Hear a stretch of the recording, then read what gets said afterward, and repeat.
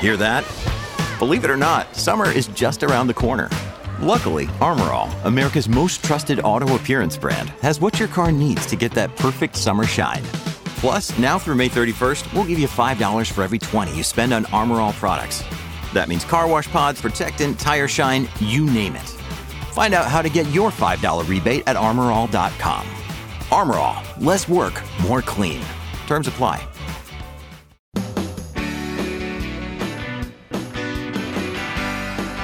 It's so wonderful to have you here on the Clark Howard Show because I love what we're able to do together.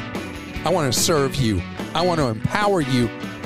Why? Because I want you to be in a position to take more control of financial decisions in your life. And there's a trend I want to talk about that you may want to consider if you're near or in retirement age, and that's going back to school. I want to tell you why it might be a neat thing to do. I'm also going to talk about something that used to be popular, then wasn't for a long time, and now there's a lot more buzz about it. It's renting to own a home. I want to tell you the opportunity and the hazards that presents. So, going back to college, late in life, or at retirement. I have a friend who is going back to school, to grad school, very late in career, still working, but very late in career, and is so excited about it and is getting a skill that will help her employer and benefit her. It's neat because it's an opportunity to expand your mind. But I want to talk about what if you're past late career, you were semi-retired or retired. In a lot of states, you can go to state schools for free or nearly free if you're past your 60th, 62nd, or 65th birthday. And it varies by state if they offer one of these programs. And keep your mind stimulated. You know, one of the most important things is to have interests, particularly when you're not going to work every day. The people who can't wait to retire and then think they're just going to play golf every day, that gets old really quickly. So doing things that keep you active, that keep you thinking, whatever it is, and there are all these stories in medical research about how you can improve your mental acuity and stave off the possibility of progressing dementia or Alzheimer's or whatever by keeping your mind extra active. Whatever that is, learning a new skill, going to college, it can be so many different kind of things, but that keep your mind going strong is really, really important. Sitting around sedentary as you age will make you age quicker. Just sitting there watching video content will do the opposite of stimulating your brain. You become a bit of a zombie sitting there consuming video content all day.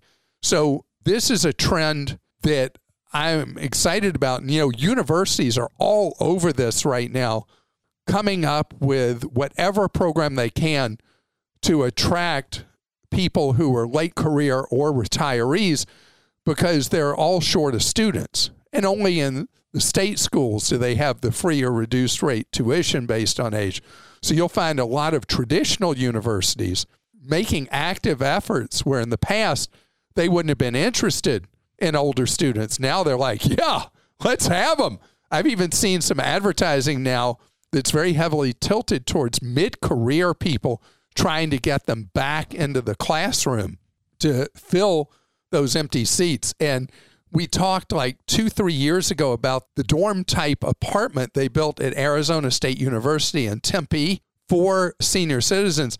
And when my son and I were there visiting the flight school at Arizona State, we went by, just happened by that senior citizens dorm kind of facility. And it's really interesting because they're a little more private than dorms, but the idea is proximity, that these people become students at the university. It's kind of fun to see that.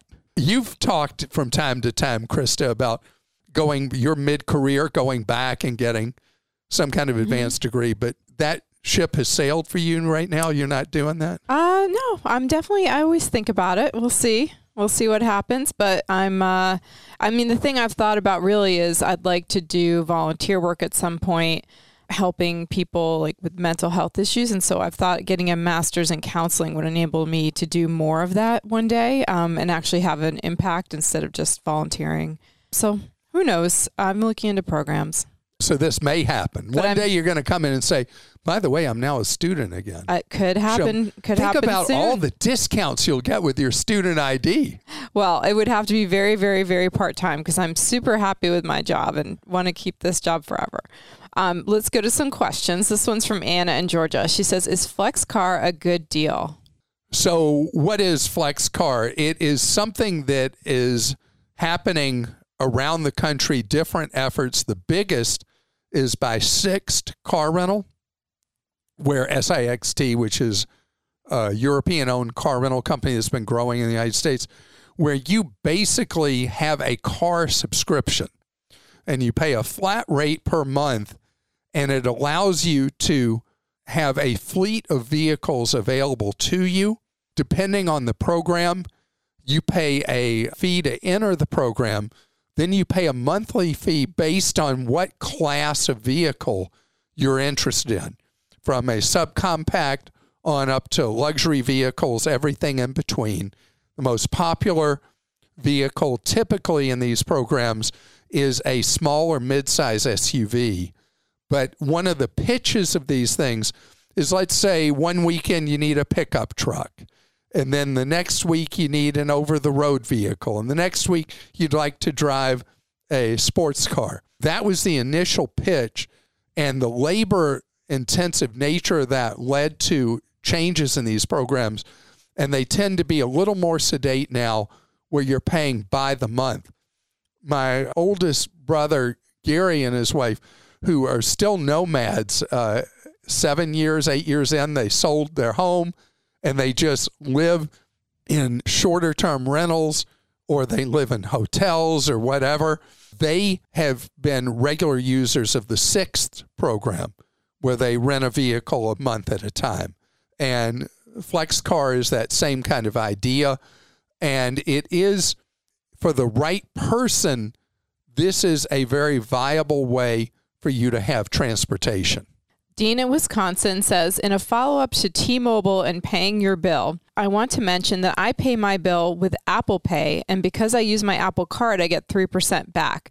I just thought I'd add that to your recent newsletter article. And a lot of people are still missed kind of what you talked about with T-Mobile. They're just realizing now, they're writing in about this, that they were paying with credit card, and now they're not getting their discount. So I think what T-Mobile did was something that was a complete violation of the spirit of the agreement they made with the federal government in order to buy Sprint.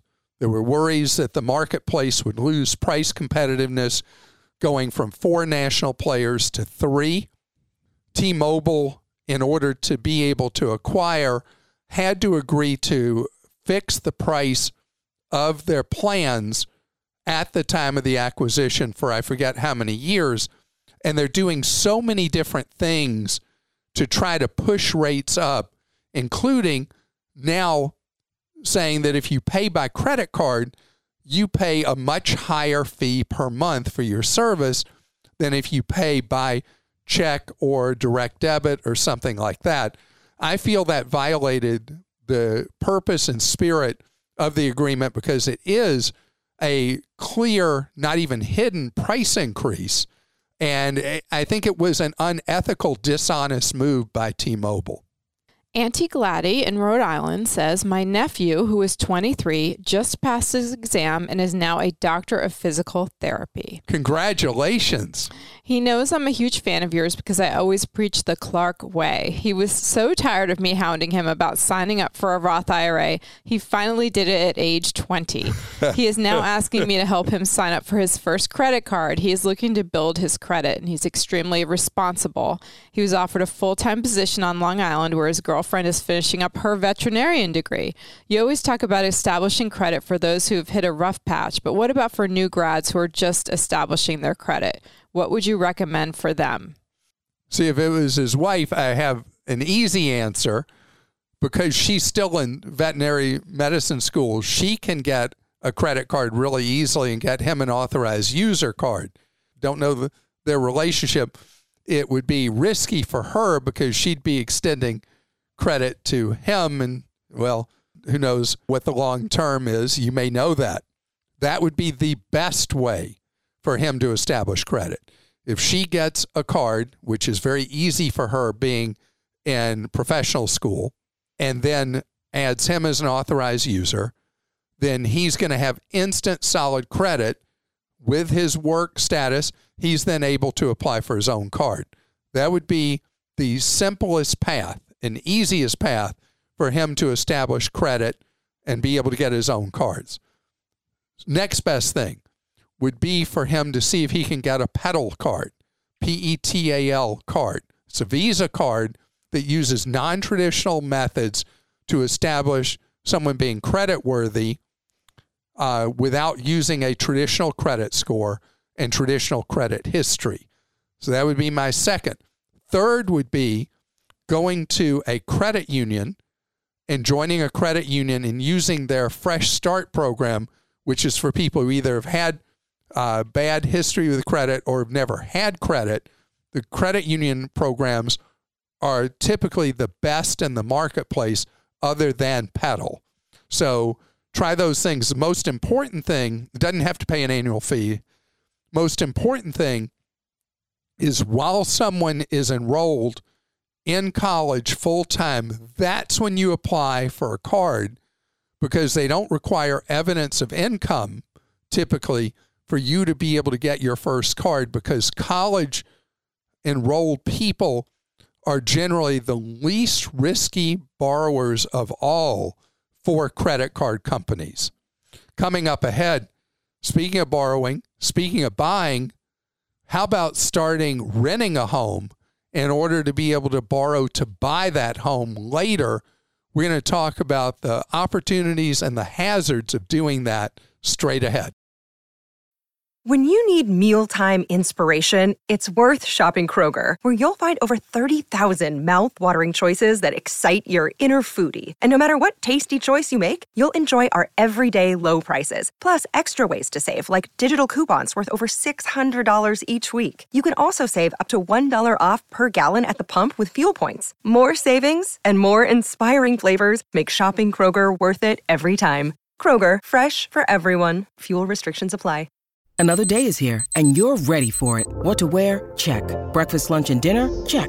Planning for what's next and how to save for it? That's where Bank of America can help. For your financial to-dos, Bank of America has experts ready to help get you closer to your goals. Get started at one of our local financial centers or 24/7 in our mobile banking app. Find a location near you at bankofamerica.com/talktous. What would you like the power to do? Mobile banking requires downloading the app and is only available for select devices. Message and data rates may apply. Bank of America NA, member FDIC. This is a very difficult time for people to buy a home. And we've covered so many different angles on that over the months. And you just think about, we had this big run up in home prices from 2012 to recently where home prices have leveled off in most of the country. And then we have interest rates that have gone from historical lows to more normalized rates. If you look historically, today's around 7%. For many, many years would have been an unbelievably low rate. So today you've got the much higher home price and what by recent history is a huge increase in interest rates from where we were in the 2s and 3s and then the 4s. And then we jumped all the way to the 7s, felt like seemingly overnight. So being a home buyer right now is very hard for a first-time home buyer. For some people, it's been impossible. So there's something that comes in cycles. And right now, the big solicitation of people who are frustrated in the home buying market is rent with the option to own. And rent to own has been a successful path to home ownership for some people, but for most people, it just flat out hasn't worked out. The basics of how it works is you rent in a contract that generally gives you a time period to exercise an option to purchase. That point may be 2-3 years later, most commonly. By then, you have to, if your credit needs a little work, whatever, you have to be in a position by the end of that time period to have qualified for a mortgage and be able to exercise successfully your option to buy the home. It's not a free lunch. What happens is you pay an above market rent, and a certain amount of that rent over that 2 or 3 year typical period goes into a down payment fund. If you exercise your option, if you're unable to exercise your option, the people peddling the rent to own to you keep it. Not a free ride at all. Because let's say the market rent, just for keeping the numbers simple, say the market rent is $1,500. Well, you may have to pay $2,000 a month, with $1,500 going to market price rent, $500 every month going into a down payment fund, so that the idea is in 3 years, you now have enough down payment money to be able to secure a mortgage and buy the property. You walk away, they keep your, in my example, your $18,000. You buy the home, the $18,000 becomes your down payment, and then your mortgage handles the rest. Why does this not work for so many people? One, you got to be honest and realistic with yourself. You only want to enter a rent to own if you feel like it's a neighborhood you want to live in, it's a house you want to live in, and it's realistic that you will be able, in that time period of the option, to be able to make the deal happen and buy that home. Because otherwise, any of those three doesn't happen, then it's just cost you time and money to do the rent to own. Also, you got to be careful with the rent to own contracts. I think there were even hearings in Congress about dishonest rent to own contracts. You've got to be very, very cautious. And I recommend something that you may say, you're wanting me to spend more money? Yes. To have the contract reviewed before you sign it by a real estate lawyer.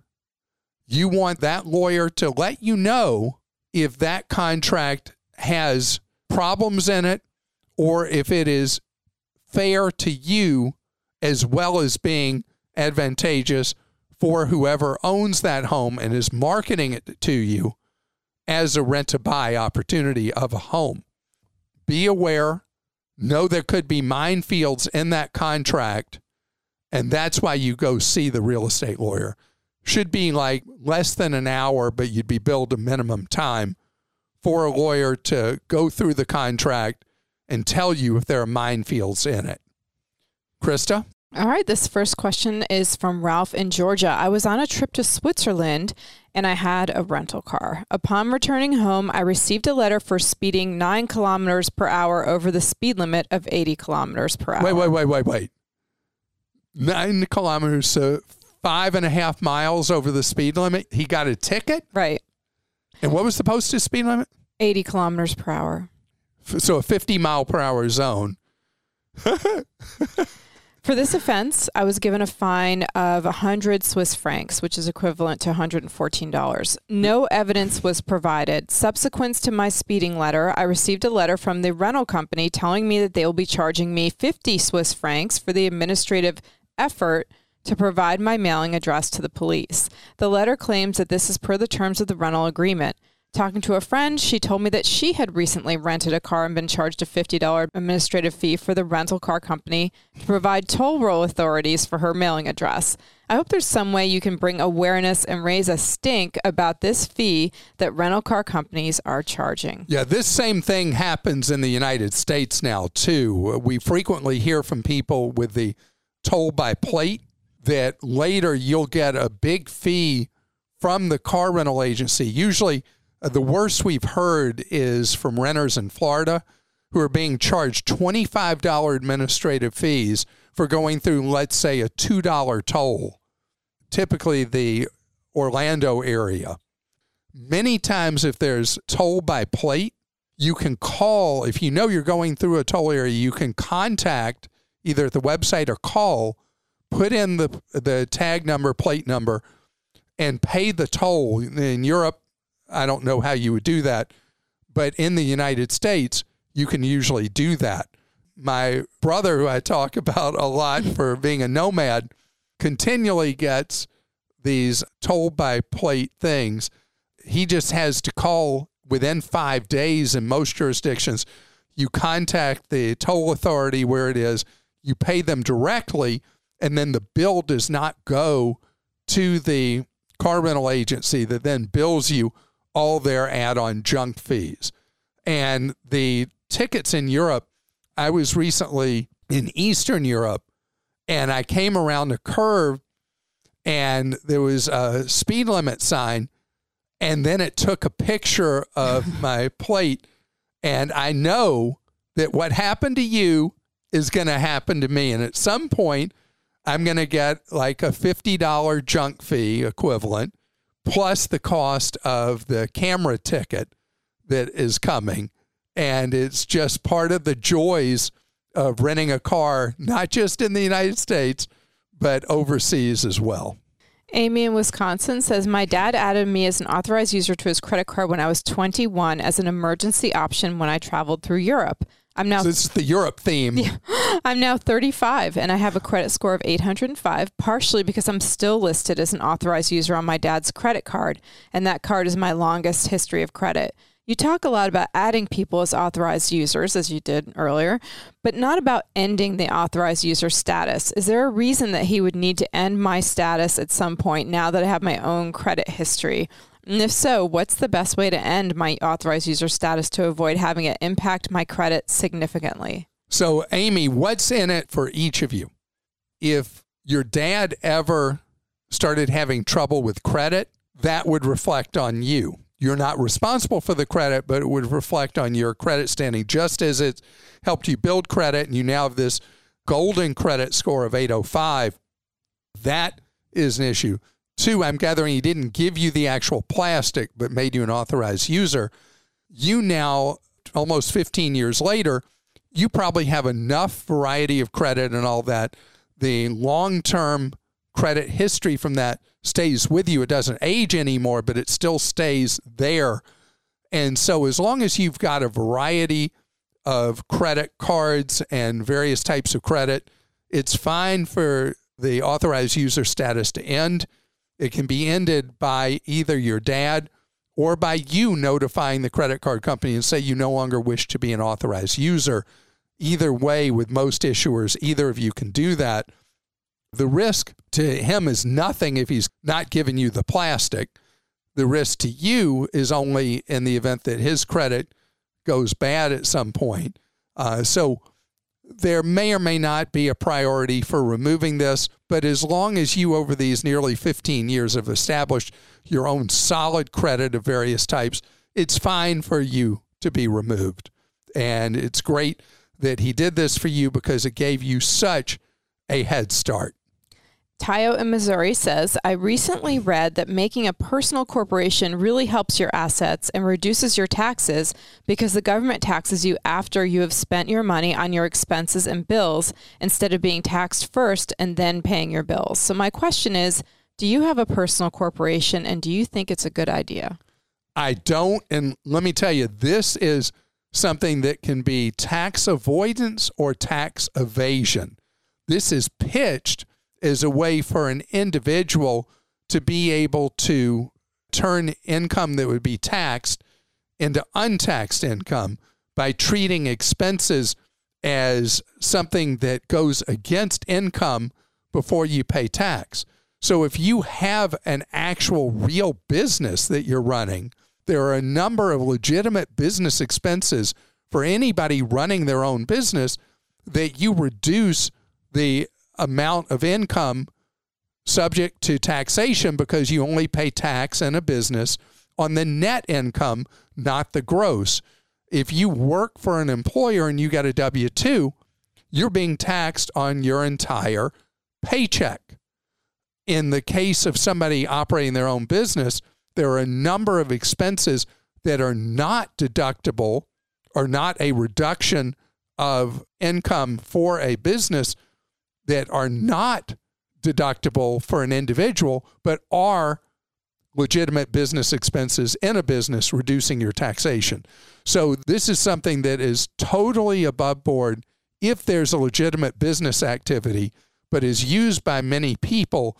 It's just a gaming of the system, and it is actually illegal as tax evasion, not tax avoidance. Tax avoidance is a legal activity taking every legitimate deduction or reduction in income that is permissible under the code.